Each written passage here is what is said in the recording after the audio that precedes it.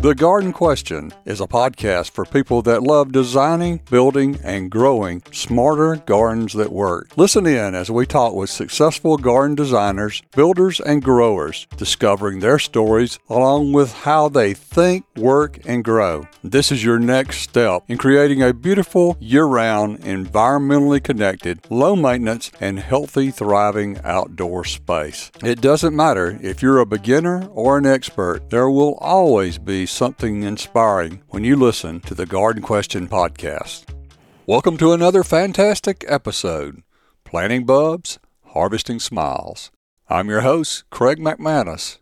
Today we're diving into the vibrant world of bulbs with the one and only Brent Heath from Brent and Becky's Bulbs. Brent is not just your average gardener. He's a renowned bulb enthusiast, a masterful storyteller, and the co-owner of the famous Brent and Becky's Bulbs. Nestled in the heart of Gloucester, Virginia, his family-owned business has been spreading the joy of gardening for generations. But it's not just a business for Brent and Becky, it's a way of life, a passion that has taken root and blossomed into something truly extraordinary. Picture this: colorful flowers, contagious smiles, and a ton of gardening wisdom packed into one delightful conversation. Brent Heath isn't just a gardening guru, he's the friendly face behind those stunning blooms that light up gardens far and wide. Today he's here to sprinkle a bit of his magic dust on your gardening dreams. From daffodils that dance in the sunlight to tulips that paint the town red, or any color you prefer, Brent's got the lowdown on how to make your garden one of the happiest places on earth. Grab your garden gloves, get ready to dig. Let's grow some smiles. This is episode 132, Plant Bulbs, Harvest Smiles, with Brent Heath. Brent, I imagine it's rather busy around Brent and Becky's Bulbs at this time of the year with shipping season underway. What does that look like? Greg, it looks like a warehouse with pallet racking that is filled from floor to ceiling with black plastic crates of flower bulbs, some packed in bags of 5, some packed in bags of 25, and some full crates that may have 150 to 500 bulbs in a crate. There are literally millions of bulbs in the warehouse. Some of the teammates take the crates from the pallet racking and put them in the pick locations, and then we have order pickers who have a handheld computer which they can scan the label on the bag of bulbs. They pick the orders and then take them down to packers who double check. It goes down the line and we ship to our customers by UPS, FedEx, or parcel post. An email is sent to the customers letting them know how the bulbs were shipped and when they should approximately get there. It's a busy time. There are probably 20-some people in the warehouse right now shipping orders. Then there are 3 people in the bulb shop where we have a bulb display. I think the parking lot is filled today with looks like about 100 cars, so there must be some sort of meeting in our conference room. This is how things go at Brent and Becky's. There's a constant flow of people coming in. I met a couple of ladies from Baltimore, Maryland this morning who had driven down. They'd been customers for years but wanted to come and actually see what we do. I got a chance to see Becky's Idea and Teaching Garden. This past weekend or the weekend before, the Chamber of Commerce put on a wine festival in Becky's Teaching Garden. I think there were 10 wineries and a couple of breweries and a number of food trucks and a lot of craft vendors in the garden. We had a wonderful band playing on the bandstand in the garden. This is an active time of the year. Now, for blooms, it's interesting because it's beginning to be autumn-like, cooler nights. That's when the dahlias really like to grow. We do both spring flowering bulbs and summer flowering bulbs in 2 different seasons. The spring flowering bulbs are now shipping But the summer flowering bulbs will be shipped out in March, April, and May. All those summer bulbs are in bloom right now. The zephyranthes, little rain lilies, that every time we get a thunderstorm, the ozone from the thunderstorm triggers them to bloom again. They're wonderful little bulbs that the flowers are about the size of a crocus. There's Zephyranthes candida meaning white. They are wonderful because they're in the amaryllis plant family. All amaryllis plant family members, like daffodils, have alkaloids in them that make them critter-proof, because there are some people who deal with, oh dear, the darn deer, anyhow, and other critters, squirrels, rabbits, voles, not moles. It's nice to have bulbs that are critter-proof. But this time of the year, you're seeing those summer flowering bulbs doing their thing at the end of their season. So it's a busy time here. I enjoy it when I get a call from the bulb shop saying, "Oh, somebody's here to see you. Can you come up and visit?" I do. I walk them around the garden. I do garden tours. I had a master gardener group here yesterday. There were 50 master gardeners from local master gardener group. I'd get a lecture, my Bulbs as Companion Plant lecture, which helps people to visualize how to weave bulbs into the fabric of their gardens with annuals and perennials and ground covers and trees and shrubs. It teaches them which bulbs are somewhat shade tolerant, because of course all plants' leaves are solar collectors, which gather sunlight and carbon dioxide and bring up nutrients from the soil and create starches and sugars, which then go back to the bulb, the battery. So people understand solar collectors and batteries. But some bulbs are tolerant of being in the shade. Either they have bigger leaves or they grow before the leaves come on the trees. And which bulbs are critter resistant or critter proof, to help people to understand how they can have bulbs. Like in Atlanta, you can have bulbs in all 4 seasons. There's one bulb that'll bloom every month of the year. Not one bulb, but there are bulbs that will bloom successively throughout the year. We help them to visualize how to create sequential companion gardens with bulbs. We can get all that from the garden where you've got examples? That's right. Now, this is Becky's garden here. It's easier. We're pretty opposite. We have different ideas, and it's okay. She gets to garden her way. I married a school teacher, musician, very organized thinker. So she has this teaching garden with 20 different themed idea garden rooms, hopefully to give people the scope of, oh, I like that. I think I could do that. It's in the size of a home garden, not like a big botanical garden, like Atlanta Botanic Garden, one of our largest customers. That's a humongous big garden and awesome. They do a great job with their bulbs. We're hoping to have more home-scale gardens. Then we trial all the bulb we sell also. When we get our bulbs, what should we do with them? I mean, do we go ahead and plant them as soon as we get them off the UPS truck? Or how do we know when's the right time to plant them? We try to schedule our orders because we ship to all 50 states. We try to schedule our orders at the best planting time for each zone in the country. So the USDA has hardiness zones.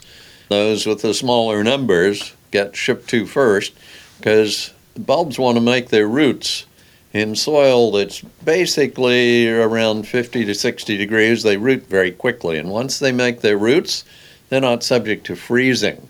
It's kind of like to get antifreeze. The cell walls become elastic. So we try to get them up to those northern customers first so they can get them in the ground when the soil cools off. A good gauge for when the soil is cool enough is about the time you get your first frost. I think they're getting their first frosts in Maine now, and very cool nights. The soil is cooled off. Then we will work our way south, and we'll get to Atlanta probably sometime in November. We get to southern Georgia probably not until almost the 1st of December. So planting time is when your soil cools down enough for the bulbs to root, and we'll try to ship them to you at that time. If you get your bulbs and you're not quite ready to plant yet, bulbs breathe, just like the root vegetables in a grocery store. They need air circulation around them. They don't necessarily need to be cold, they just need to stay dry until you plant them. Open the box. Our bulbs are all in mesh bags so they can breathe easily. Keep them dry and plant them. Try to gauge when your soil is getting cool. You can do it with the thermometer, but around the first frost is your best time to think about starting to plant. What are some of your favorite ways to enhance a garden with bulbs? Companion planting for me is my ideal. I've only recently gotten into the woody phase of my life, so planting interesting woody plants. I've developed an idea that I think is helpful to most people. We tend to look at gardens and we look for flowers. Not many plants flower all the time, so I've begun to look at foliage also. So in my garden, I try to create backdrops or walls with different colored foliage of different plants. And one of my favorites is camellias, and they do well in the southeast. I have my camellias just beginning to bloom. I had some right at the end of September. We're having a late fall. It's been warm longer. The camellias are blooming now, so I'll have them all the way until April. I have a lot of very pretty evergreen leaves of many plants like acubas and a whole variety of different plants with different leaf shapes, hollies. Hollies also have their fruits, but I look at that. Then I began to think of creating, I began to tear down from the shrubs to smaller things and end up with herbaceous plants in the front. Bulbs are herbaceous perennials. I began to think in terms of maybe even doing a lasagna-type planting with flowering plants. You make lasagna in layers in a pan. You can plant lily bulbs relatively deep, 8 to 10 inches deep, because they do make roots on the stem above the bulb, and they're taller. So you put them toward the back of the border. Then you may plant some daffodils in front of them. The lilies will bloom in the summer, daffodils in the spring. Range of bloom with daffodils is here from January until May. We've got a big time frame, early, mid-season, and late, so you stagger. Then I intermix some tulips because they're the parrots of the bulb world. That's what Becky calls them. They are almost every color in the rainbow. They use all the colors, but some of my Dutch breeder friends, I think, are a little bit colorblind because some of the tulips they call blue are actually more what we would call purple. And then if you want some blues, you do some hyacinths in front. We're getting a little bit shorter as we get close to the border, front of the border. Then we may do some anemones. I like the little bulbs that only grow 3 to 6 inches tall. I call them the shoes and socks in the garden. We've got them, we've got the pants, we've got a shirt, and then we've got the hats, the trees. I like that. It's meant to be fun. We get all the bulbs in, then we come along with plugs of perennial plants and grasses and other things. We do a lot of plugs.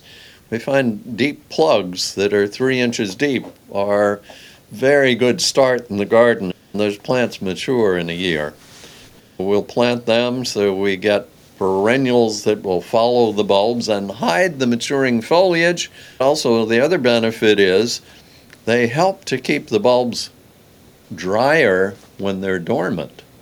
Just like you and I prefer to go and sleep in a dry bed, so do bulbs when they're dormant. If they stay too wet in the summertime, when they're dormant, they will catch a fungus and rot. That's often a problem that we encounter with people who have those mindless irrigation systems. You know what that is? It's on a clock, and it comes on whether it's raining or not. Fortunately, they're relatively inexpensive moisture sensors now that work quite well to measure the moisture in the soil and turn irrigation on, and they can do it in a pattern that leaves the bulbs drier. But also ornamental grasses and perennials help keep those bulbs dry. I go another step. Becky doesn't do this in her gardens. Actually, she calls me an orgy gardener because I put everything in bed together. I always like my beds to be full. I'm peculiar in that I enjoy weeding. I call it editing in my garden. I don't know, I take out those wildflowers that I don't think are very useful, and then when I disturb the soil, I will sprinkle some seeds. And I've just seeded some Sweet William, which is a biennial. It's a dianthus, comes up in the fall, winter's over, and blooms in the spring. Same is true with larkspur and with violas. So I've just seeded them. I will do some editing in my gardens to make sure they make some soil contact. They will come up and follow the daffodils and often bloom with the lilies. The gardening for me is just a game that I play. I don't play golf, I don't play tennis, and I don't play cards. I think there are too many people who talk about working in their gardens. I don't work in my garden, I play in my garden. The flowers are wonderful. They're just the icing on the cake. They're for maybe 10% of your garden. You need to have a lot of good cake, so look for pretty leaves. I like variegated plants. I like gold-leaved plants. Now, Becky, at one point, she was not a gardener when I married her. She was a musician, and she was teaching one of my children. We'd each had a starter marriage. I began to show her some daffodils that had variegated foliage, and in the daffodil, it's not a good thing. There are a lot of plants that have different white streaks in them and spots and things like that, and it's fine. They don't have viruses. Some of the white-leaved daffodils, white-streaked daffodils do. But when I showed her that, then I showed her some variegated plants. She said, "Oh, those poor plants, they're sick." She loves to say, "It looks like somebody spilled a little bleach on them." We don't always agree about gardening, so it's easier. She has her gardens and I have mine. Yeah. But makes a happy home. yeah, I have lots of cake in my garden. I do have icing too, so I do have flowers, but I do have nice cake. Would you speak to some of the more unusual specialty type bulbs that y'all have? I think daffodils are the most spectacular of all. They're native to Europe, Spain and Portugal and France, a little bit into Greece, up into Austria, up into the Alps, in the Pyrenees. They're basically, daffodils are montane plants. They have alkaloids in them. They're amaryllis, which actually make them poisonous to critters. However, the critters have to eat a lot of them to really harm them. They taste terrible, is the great thing. The proper word for daffodil, the botanical name, is narcissus. Daffodil is simply the nickname. It was St. David's favorite flower in Wales, and that morphed into daffodil. There's nothing common about plants. I've stopped calling them common names. I think they have nicknames. We each have nicknames. Each of our grandmothers calls us by a different nickname. So why can't we call plants nicknames? Wherever you go, they have different nicknames. They have a proper name and a nickname. I like what you do with calling it nicknames. I'm going to use that. I'm going to steal that. I hope so. I hope so. Narcissus were taken to Great Britain by the Romans. Some have naturalized there. That term means a non-native plant that reseeds and spreads. Then they were brought here in the hems of ladies' skirts following their husbands who saw promise in a new land.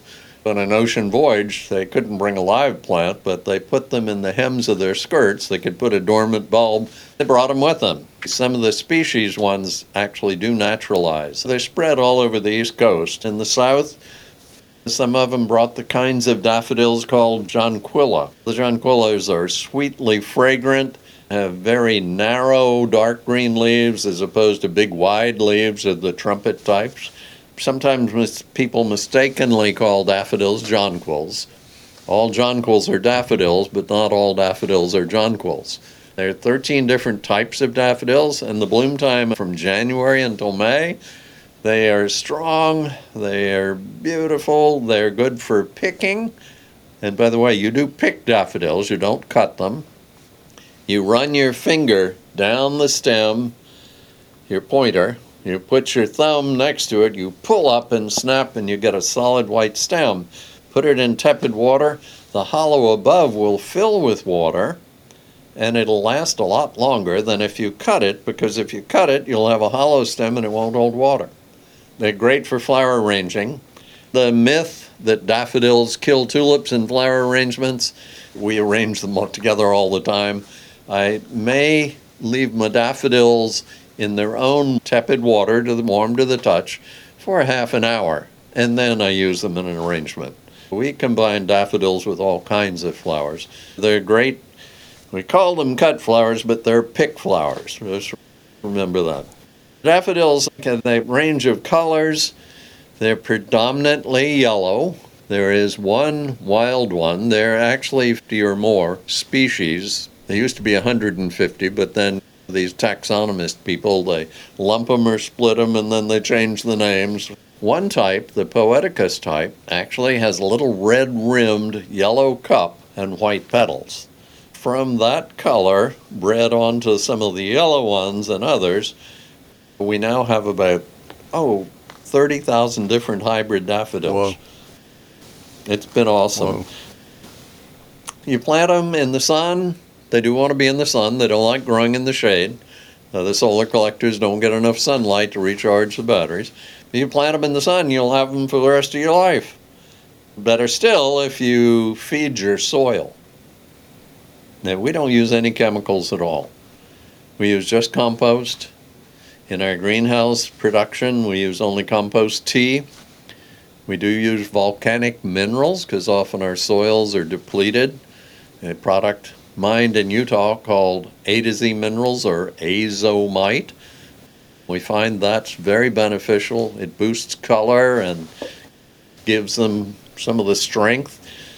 Like when we eat plenty of probiotic foods for our biome, well, we feed the biome of the soil with compost and the minerals. We have great daffodils. Daffodils are my favorite. Tulips, parrots of the bulb world, they're colorful. Unfortunately, the thing with tulips is they're very edible. If you were to go in our tulip storage room, where there are probably several million tulips now, you would smell that smell. Most animals smell things 1,000 times better than we do. We plant the tulips, and sure enough, squirrels come and dig them up, or the deer, or the voles. Well, one can put an organic, so it's safe, not chemical, repellent on the bulbs. You make a solution of something called plant skyd, S-K-Y-D.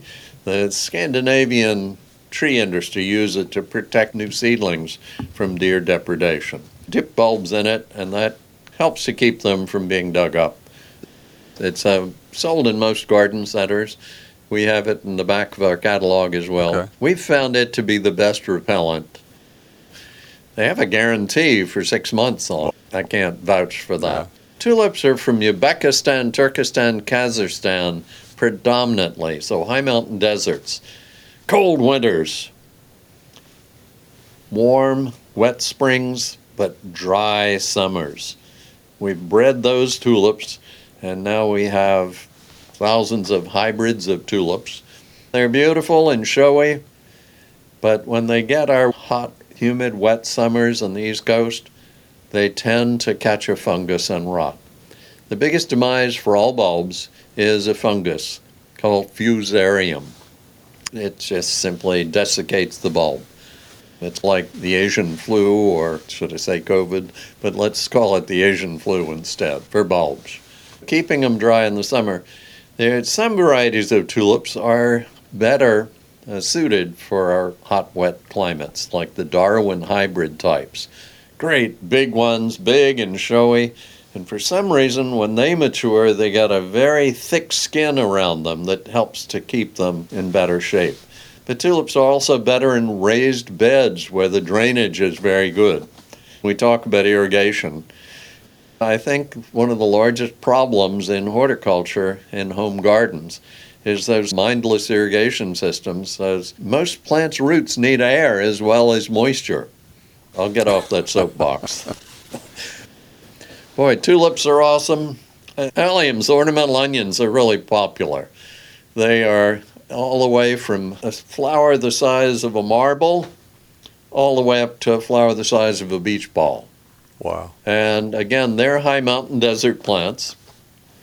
Cold is not a problem. Further south you go, the less they do. They like colder climates, but they are awesome, and the pollinators adore them. That's something we haven't mentioned. Almost all the spring flowering and summer flowering bulbs are great pollinator plants. Not many of them are larval food source plants. However, the daffodils are not visited by insects in our country, so very few of them, the hybrids, very few of them actually naturalize, whereas some of the tulips do, species tulips in particular. Some of the species tulips are actually from Eastern Europe, and they do better in our gardens, the little Clusiana types and the Tulipa sylvestris. We've actually had them come back for a number of years. But it's better if we plant them under a shrub. They're getting light from the south and the east in the spring, so they're not blocking the sunlight. The shallow roots of the shrub help keep them dry in the summer and help protect them also. The companion planting thing is fun. I like a perennial called stachys or lamb's ears. Critters don't like it. They don't like those fuzzy leaves. Little tulips love to be planted in a companion relationship with that, so it works really well. Little crocuses do well in pachysandra or ajuga, and the critters don't like. You match your bulbs to perennials that critters don't like, you have natural repellency as well. Lilies are a favorite also. The lilies are almost all summer blooming. Lilies are incredible for their fragrance, the color spectrum. We don't go into blue, but we have a range of wonderful colors. The pollinators adore them, the butterflies, and actually kids like to see them too. If you take a kid over, and the lily flowers have 6 perianth segments, 3 petals and 3 sepals, but you pull that petal off and you ruin the beauty of the flower, but there are drips of nectar right on the central keel of that, and you can put your finger on it and it tastes like honey. Kids get that, and I really enjoy taking young people through the gardens and getting them to smell the different fragrances, but also feel the textures. Like all the mint family members have square stems, and they think that's really neat once they discover that.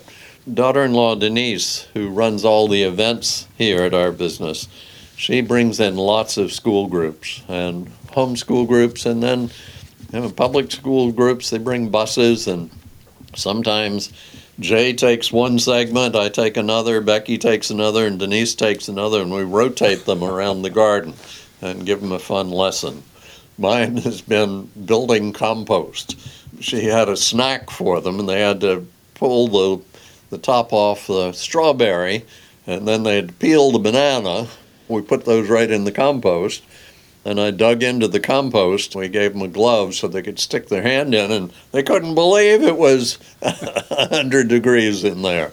You explain that's all little animals, the bacteria and fungi, helping break down that material. If you give it air and it breaks down and gets really hot. Sounds like a great experience for them. And that just makes it real for them, too. I made a big mistake one year. Now, Becky and Jan Denise run the business. I don't. I'm dyslexic and I have attention deficit. Made a bad numerical mistake one year. One of our large customers, Longwood Gardens, had ordered 12,000 each of 5 varieties of daffodils to create a river of daffodils. This was 40 years ago. When we got the bulbs from my warehouse in Holland, we got 21,000 of each. It turned out I transposed numbers. I did my best to sell them, but then Becky had an idea that we should get every child in the school system plant a bulb at his or her school, and then a bulb to take home. We got the kids to write their names on a popsicle stick and put it in the hole with the bulb. That gave them ownership of that bulb. You'd go there to see them in the spring. The kids would come out and they'd say, "That's my bulb over there." You couldn't see the popsicle stick. We had a kids' daffodil show. Eventually it morphed into kids' daffodil show coupled with a dog show. They had the magnificent mutt and daffodil show. They decorated dogs and then bicycles and ponies. We now have a daffodil festival in Gloucester that They have a parade coming through downtown and a big daffodil show. It's been a great thing. But we do like to get kids involved. Yeah. Now, I've heard about this mass planting bulb machine you've got. Oh, and well. I'm pretty fascinated with that. Could you tell us about that? Yeah, no, that's Jay's baby. And I don't know if his microphone works and whether he should tell you about it. I can give you a little bit of background on it. Our partner company in Holland has been planting bulbs this way. They were looking for somebody to handle U.S. They got a hold of us through a reference. We acquired this piece of equipment that can plant, depending on what we're planting and where we are planting, 10 to 30,000 bulbs in an hour. Whoa. With just 2 people, an operator and then eyes on the ground. I did a demonstration for a group one time. Once we were underway, we planted 4,000 daffodils in 2 minutes. Basically, it lifts up 6 inches of turf and folds it back. It has to be turf. The hopper holds the bulbs, but they come down and hit a conveyor that spaces them on the ground, and then it simply puts turf right back on top. I wonder how something like that would work in Georgia where we have so much rock in the soil. The Georgia Department of Transportation is a huge customer as far as roadside plantings go. I've been itching to get in on the end of the contract and bid to get down there. There is a lot of rock in places, especially the further you go west. A lot of places where they're doing these roadside plantings, the soil is brought in as fill, and you don't tend to hit as many things as you would find just in a natural environment. There was a cloverleaf in Howard County, Maryland, had us come up and plant 480,000 daffodils around the cloverleaf, and 3 guys did that in about 5.5, 6 days. Wow. New York Botanic Garden, you did 500,000 daffodils in their bulb meadow. And down in Dallas, Texas, you've been planting. I'm heading to Fort Worth, Texas Fort again Worth. this fall for the 4th time. I think I put in 100,000 the first time. I think a total we're going to be close to 350,000 bulbs that I've put down at Fort Worth, down at Botanic Gardens. Virginia Department of Transportation, you planted some of the rest stops here. The rest stops, yeah. It's great for open places with good turf, good drainage, good sunlight. The speed at which we can plant really cuts down on the labor cost. The expense is the bulbs, and then we come in for a little more, and we can just put them in the ground for you, lickety-split, and you'll have just fantastic displays in the next spring. Sounds like it takes more time to get there than it does to actually plant them. Sometimes it does. In fact, heading to Fort Worth, it's a 2-day drive down, 2-day drive back. You work for a day. We went out to Indianapolis and planted a bunch of bulbs. It took us about a day and a half, almost 2, to get there. 3 hours to get the job done, and we turned around and drove home. It was very kind of a surreal feeling of, we drove all this way, boom, put them in the ground, turned around that same moment and just started heading back home. It really happens quickly. Yeah.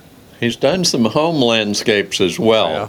Created some rivers of bulbs for people in a turf situation. I've filled a backyard. I've done along long driveways that are open, and they had this beautiful fenced driveway. Just you can see the house off in the distance, and we just ran a bunch of daffodils along either side of the drive, and in the springtime it was just like heaven's gates opened, and it was gorgeous. I bet. I can only imagine. The College of William and Mary has a nice planting that Jay has done near the Wren Chapel. I get around. Yeah, that sounds like it. Let's scale back to maybe the opposite end from mass plantings to many homes these days, they don't have a whole lot of room to plant in. Maybe all they have is a patio or a deck. Can these people enjoy bulbs also? Yes, they do. Basically, big bulbs like daffodils and tulips, they're 4 bulbs to the square foot. To get a nice focal impact to begin with, and give the bulbs enough room to multiply. In a small home situation, you may want to plant a clump of 5 or 10 if you're going to view it from 10 to 15 or 20 feet. If you're in a bigger landscape, certainly you want to plant 50 or 100 if you're going to view it from 100 feet. Some bulbs lend themselves to large containers as long as those containers can stay uniformly cool all winter. Now you remember, the bulbs root best at 50 to 60 degrees. Once they rooted, the cell walls become elastic and they don't freeze over the winter until you get that midwinter thaw and they start to grow prematurely. Then you got another cold spell that goes well down into the teens. That sprouted bulb can freeze.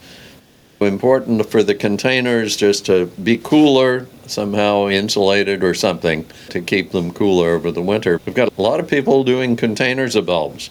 We do maybe 50 containers of bulbs in Becky's garden. These are containers with thick foam core.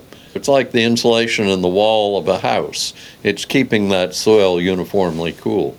In a week or two, I'll be doing a living flower arrangement workshop where we layer 5 layers of bulbs in a pot with a color theme. It's a 12-inch pot. We'll put about 3 or 4 inches of soil in the bottom. We do use soil. We don't use dirt. The soil's alive. We like compost medias because they have life in them. We like a coarse media for growing bulbs in containers. Those roots have something to hold on to and have good drainage. Also have some nutrient value. We put the first layer of bulbs in, and in round pots you do odd numbers. In square pots you use even numbers. We'll do 3 to 5 daffodils in a clump. You don't put them the distance apart that you do in the soil. In the soil, you want to plant bulbs 3 times their height deep. A 1-inch bulb goes 3 inches deep to the bottom of the hole. A 2-inch bulb goes 6 inches deep to the bottom of the hole. Well, in the container, that's different. You want more soil under the roots. So you start off with good soil under that first bulb. You put some soil around there next. You put a circle of the next one around. So if you'd done 3 in the first, the big daffodil in the center, the tallest thing, then you have a shorter tulip. You have 5 of them around the daffodil. You put them in shoulder to shoulder. In the garden, you're going to plant them 3 times the width of the bulb apart. So about 6 inches apart for the big ones. But in the container, close, because they're there for one season. When we get up, we do a daffodil, a tulip, a hyacinth, then maybe a grape hyacinth, then maybe the little short anemones around the outside edge. And we can do them in color themes. We select all the same bloom time. They'll bloom simultaneously. If we select different bloom times, they'll bloom sequentially. We don't think that's as focally effective. We try to do all the same bloom time. We do red, white, and blue containers. We do pink, white, and purple containers, so cool colors. We do yellow, red, and orange, warm colors, or all white. The fun with the white one is they show up well at night under lights. It's fun. People take them home. We teach them how to overwinter them uniformly cool in a cold garage or under the crawl space under their house or on the north side of a building covered with leaves, etc. And bring them out when no longer danger of hard freeze at night, no longer below the low 20s probably. Then you can put them on the patio. You'll have them bloom. When they finish blooming, that's when you begin to look for the empty spots in your garden. You'll stick them in. They may not bloom as well the next year, but they'll catch up eventually. Sometimes people kind of wonder where to plant their bulbs in the fall. The time to look around and see where you have empty spots is in the spring. Some people who play golf probably don't use plastic golf tees. They have to have proper wooden ones. I have some cheap plastic golf tees that come in multiple colors and use them to mark the empty spots in the spring where you want to plant your bulbs. You'll know then where you don't have something planted already. How did you get started in the bulb business? My grandfather ate a cantaloupe. Okay. The story is in Reader's Digest in 1956 called Gold Was Where He Found It. My grandfather was a damn Yankee. You know, a damn Yankee means you've been accepted. You're no longer a Yankee, you're a damn Yankee. He came south in 1900. He bought a lovely old plantation and 600 acres of farmland. he noticed that ladies were picking daffodils and bringing them to the steamboat landing. In the turn of the century, there weren't many roads here. All commerce was by water. We're in Tidewater, Virginia, so we're on an estuary off the Chesapeake Bay. He'd seen better daffodils in Europe, modern hybrids, and he brought them back and planted them. They grew so well, he began to sell them to local farmers, and by the time the Depression came in the 30s, Gloucester and Matthews counties grew more daffodils than anywhere in the country for picking the flowers. He was selling bulbs to these local people, and then he ended up selling bulbs to people all over the country. I go to Winterthur Museum and help identify their heirloom daffodils that my grandfather sold them. New York Botanic Garden, the same thing. I've seen the results of my grandfather starting. My father came back from working in the tobacco industry in China, took on the daffodil farm. At one point, he grew about, several thousand acres of daffodils here in Gloucester. I grew up, the Second World War changed things. I was born in 45. He was 60 years old. Whoops, I was a surprise. But in any event, I grew up picking daffodils and digging bulbs, hard, hot, dirty work. I decided to take a career as a summer camp director. I directed a summer camp called Nature Camp from 68 to 72. My mother wanted to sell the business, and an aunt left me enough money to buy it. And then I bought the business in 72. I grew a bunch of daffodils here, several hundred acres.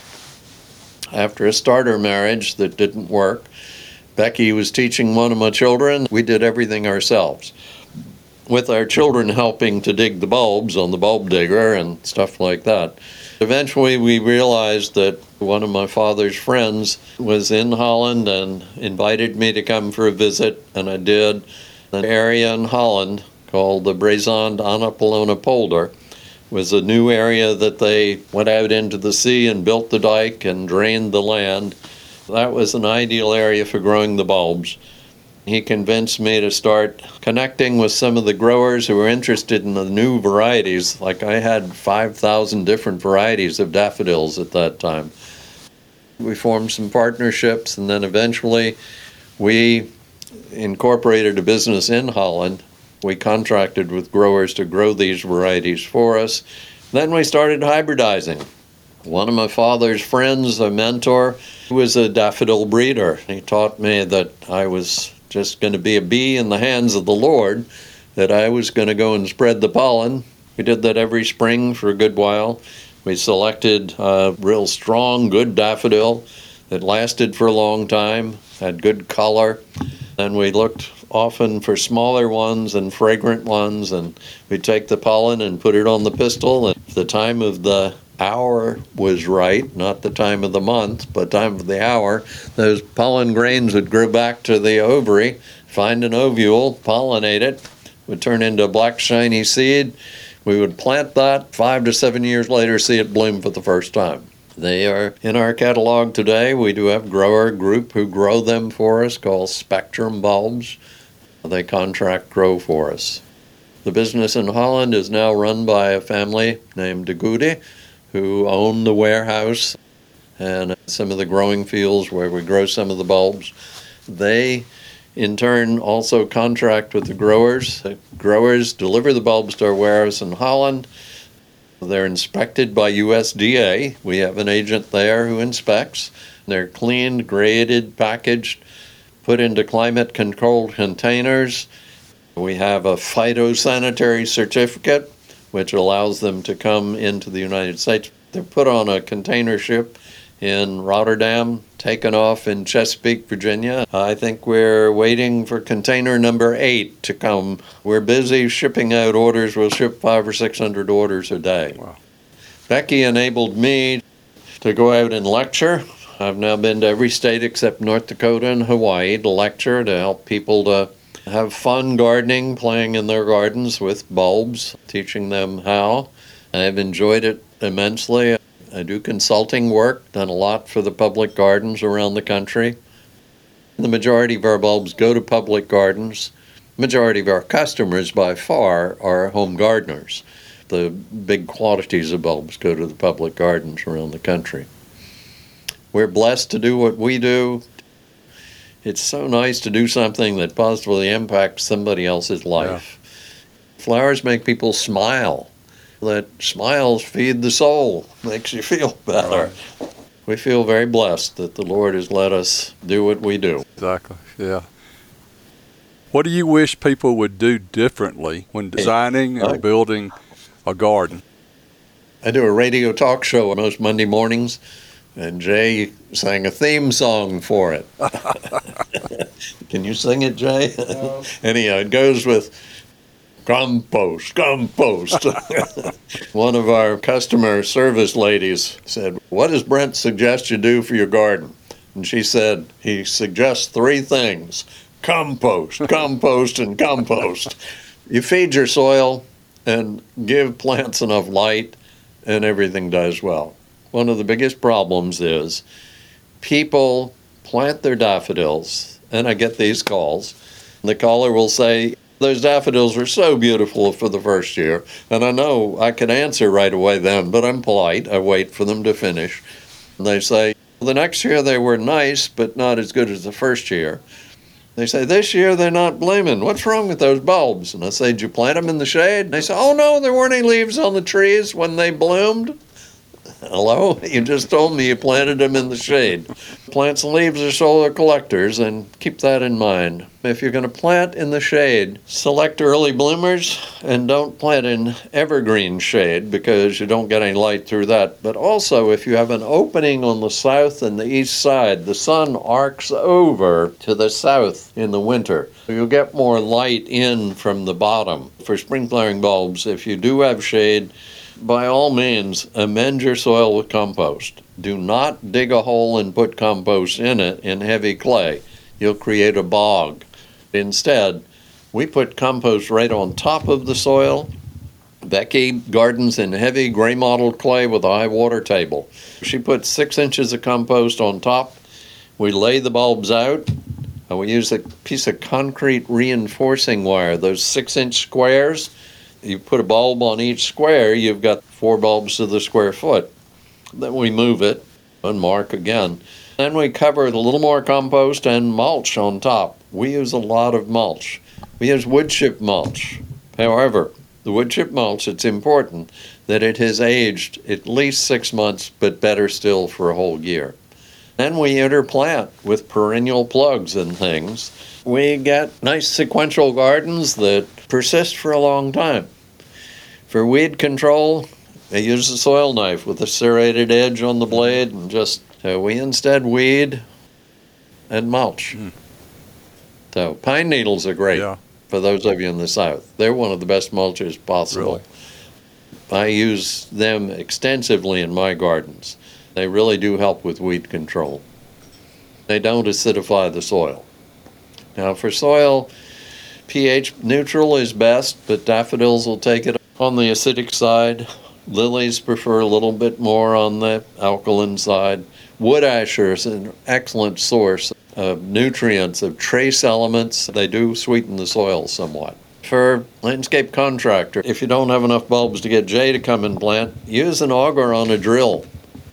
I use a 36-inch auger so I don't have to bend down, a 3-inch in diameter on my DeWalt drill, and I just drill the holes where I want. Somebody else comes and sticks the bulb in the hole and rakes the soil back in on top. It's not absolutely necessary to put the bulb pointy end up.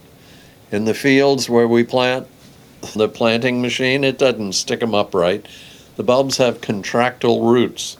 Once planted, once the roots emerge, they right themselves. Don't put them upside down on purpose, as then it takes more effort for them to right themselves. Yeah. What garden myth would you like to smash? There's several real no-nos. Martha's been awesome in teaching people to enjoy their homes and gardens, but in the beginning, Martha was showing people how to braid daffodil leaves after they bloom. One of the big problems is, and books even show you how to put rubber bands around them. That's daffodil suffocation. That'd be like putting a black plastic garbage bag over your head. You cut off light so they can't photosynthesize. You're creating a moist fungal situation. Often the bulbs catch the fungus and start to rot when you do that. Leave the foliage at least 10 weeks after they bloom. Interplant with daylilies, interplant with other perennials that come up and hide maturing leaves. When the leaves begin to yellow, they're losing the chlorophyll, just like the trees are beginning to lose the chlorophyll now and the leaves are falling. When they begin to lose the chlorophyll, go ahead and cut the foliage if it's 10 weeks after bloom. Do not tie it in knots. Do not put rubber bands around it. That's one of the bad ones. Never put fertilizer in the hole with the bulb. Even though the bags of fertilizer that are called bulb food, and it's not bulb food at all, it's like a Red Bull that kids are drinking these days. It often has too mumuch nitrogen, gives excessive cellular growth, makes them more attractive to insects that sends out a little calling card, come and eat me, I'm sweet. Also more susceptible to fungal diseases. If you put fertilizer in the hole, it burns the tender roots as they're emerging. We'd far prefer to feed the soil and feed the microbes in the soil that make everything that the bulb needs available, and much better for the environment. Our Chesapeake Bay suffers greatly from all the chemicals that are sold in the box stores that make it seem like it's easy, but it's a shortcut that does not work. It's far better. Every leaf that's picked up on the curbside is composted these days. Ask your Public Works Department if you can get some of that compost they're making with the leaves. Leaf compost is ideal. Have you got a funny garden story you could tell us? And it just happened the other day. We're going through the garden with the Master Gardening Group, and I'm telling them about a lot of things with the different bulbs. Somebody asked me a question about something, and I couldn't think of the name right then, so I said, "Oh, and that's a nice one." A couple of minutes later, she came up, catalog in hand, and she says, "I can't find a nice one in your catalog." The one that I get more mileage out of than any is one day we had a big garden club come. We'd been through Becky's garden, but then we're going through my garden, and Becky thought she ought to herd the cats, herding garden club ladies, trying to keep them together. There are 4 or 5 that are intently interested on everything I'm saying, because I love to talk, and I enjoy sharing my garden. We get down to the end, and I guess I'm probably flirting just a little bit or something. They were cute acting, and I'm just responding to them. And anyway, we get down to the end, and one poor girl makes a mistake of saying, "Brent, how do you remember all these names?" Before I could say a word, Becky said, "Oh, sweetheart, don't let him fool you. He makes them up as he goes." So I've gotten a lot of mileage out of that, because when I'm giving a talk in front of an audience, and I just have one of those mental cramps, the floppy disk doesn't fall in the right order. I tell that story, and while I'm telling that story, the name comes to me and I can go on with my lecture. Yeah. Who gave you your most memorable garden advice? Wow. My father, in some ways, because he was a man of nature. He just was quite at home. This amazing earth that the Lord gave us to be a part of. He connected with everything. He used a lot of organic matter. He used cover crops. He collected leaves and brought them and put them in the gardens, used them as mulch.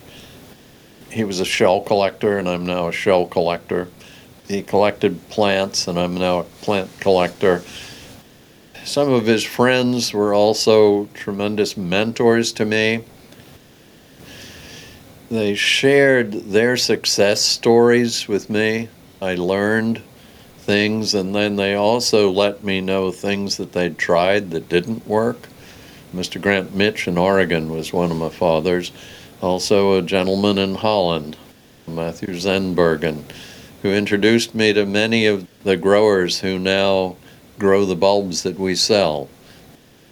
He was a wonderful mentor, and he loved coming to this country. He spoke English very well. A number of the older Dutch people that I have met over the years had a little more difficulty, and often I didn't speak Dutch well, but I could do pleasantries, etc. Anyhow, he loved the American language. We don't speak English. We speak American. As he went around the country, and often I was going with him to daffodil shows and things like that, we would stay with people, and he would get people's sayings from around the country. I can remember he thought some were so funny, and he wrote them down. He's gone, and his kids can't remember where the book was that he'd written them down. We say, oh, he came like a bat out of hell. He wrote down all those funny little sayings. What is your most valuable garden mistake? I kill plants, but I never kill them twice in the same spot. If you're going to kill a plant in the same spot, there's something that's gone wrong. Yeah. You need to find a different microclimate, a different soil condition, and if you like the plant enough, you're going to try it again, but I'll never do it twice in the same spot. So that's a biggie, and that's what I try to get across to people when they call and they say, oh, those bulbs you sent, they didn't come up. So I go through the whole list of potential reasons they didn't come up. First of all, I say, were they good and sound when you got them? Were the bulbs the weight of a golf ball or a ping pong ball? If they were the weight of a golf ball, they had plenty of life in them. If they were the weight of a ping pong ball, much lighter, the life was gone. The fungus has gotten them and eaten them. They say, oh, they were fine when I got them. I give them 4 or 5 more potential possibilities. A woman called recently. She was in Alaska. I think the bulbs were frozen in transit, and in that case, we do put a credit on their account for the bulbs. She would have gotten the bulbs in good shape, but she didn't. We try to help people to be successful and figure out what may have gone wrong. Sure. What have you recently learned about horticulture? Oh, do you know Calicarpa? Yes. Beautyberry. It has purple fruits right now, are native. I was pretty certain that they were edible. I think Native Americans used them. Do you know that Pocahontas was born here in Gloucester County? Her daddy, Chief Powhatan, ruled the whole Algonquin Nation from Gloucester County. We had some ethnobiologists, or botanists, or whatever, and Werowocomoco is our newest national park, not yet open to the public. They did a lot of the fire pits and all. They were able to analyze seeds and a variety of things. Calicarpa was something that was big in their fire pits. There was a post on Facebook. I do Facebook every day. I keep up with my friends all around the world. There's one person posted this from a reputable source. I think it's important to be a reputable source for you to believe it on Facebook. Calicarpa, as its leaves have very strong insect repellency. You rub the leaves on you and the mosquitoes shouldn't bite. They're good flea repellents for dogs and things like that. Put them around dogs' beds. That was an interesting one. Very interesting. I didn't know that, and I've got some growing in my garden. Now, the birds spread it around quite well. Yeah. But I like to share with other people. I even have a pink fruited form called Welch's Pink. Then I have several of the Asian ones. Those are white. Yeah, smaller fruits. Yeah. Etc. Is there anything else I should have asked you? Our motto at Brent and Becky's Bulbs is plant bulbs and harvest smiles. We can each positively impact somebody else every day of our lives. So often people garden for themselves in their backyards. We hope more people will garden in their front yards, because people who pass by, they're just a glimpse of color will inwardly make somebody smile and elevate their mind and mood. They'll have a better day. I strongly believe we can each positively impact somebody else every day of our lives, either by speaking to them, waving to them, smiling at them, opening the door for them. Some simple little thing can make somebody else's life a lot better. Brent, tell us how people may connect with you. People may connect with us in a variety of ways. We do have a mail order catalog. We do have a shop on site where people come and then they visit Becky's garden, a 5-acre teaching garden. They can connect with us over the internet. Social media is another way. The website address is Brent and A-N-D, Becky's, B-C-K-Y-S, bulbs, B-U-L-B-S.com. We have customer service people answering the telephone. So call us at 804-693-3966, and they will get a lovely telephone agent who will give them a hug over the phone. If they have a horticultural question, the telephone agent will give them my cell phone number. I will be out playing in my garden, but I can still weed with one hand and talk on my cell phone with the other. I enjoy helping people be successful gardeners. This has been episode 132, Plant Bulbs, Harvest Smiles, with Brent Heath. Thank you, Brent. You're awesome. The goal is that every episode is valuable and well worth your time. Please generously share the Garden Question podcast with your friends, relatives, and neighbors. Check out our website, thegardenquestion.com, for links, resources, and where you can listen to every episode again and again. You will not want to miss a weekly episode, so please subscribe to the Garden Question podcast with Craig McManus on your favorite listening app. Keep on designing, building, and growing a smarter garden that works.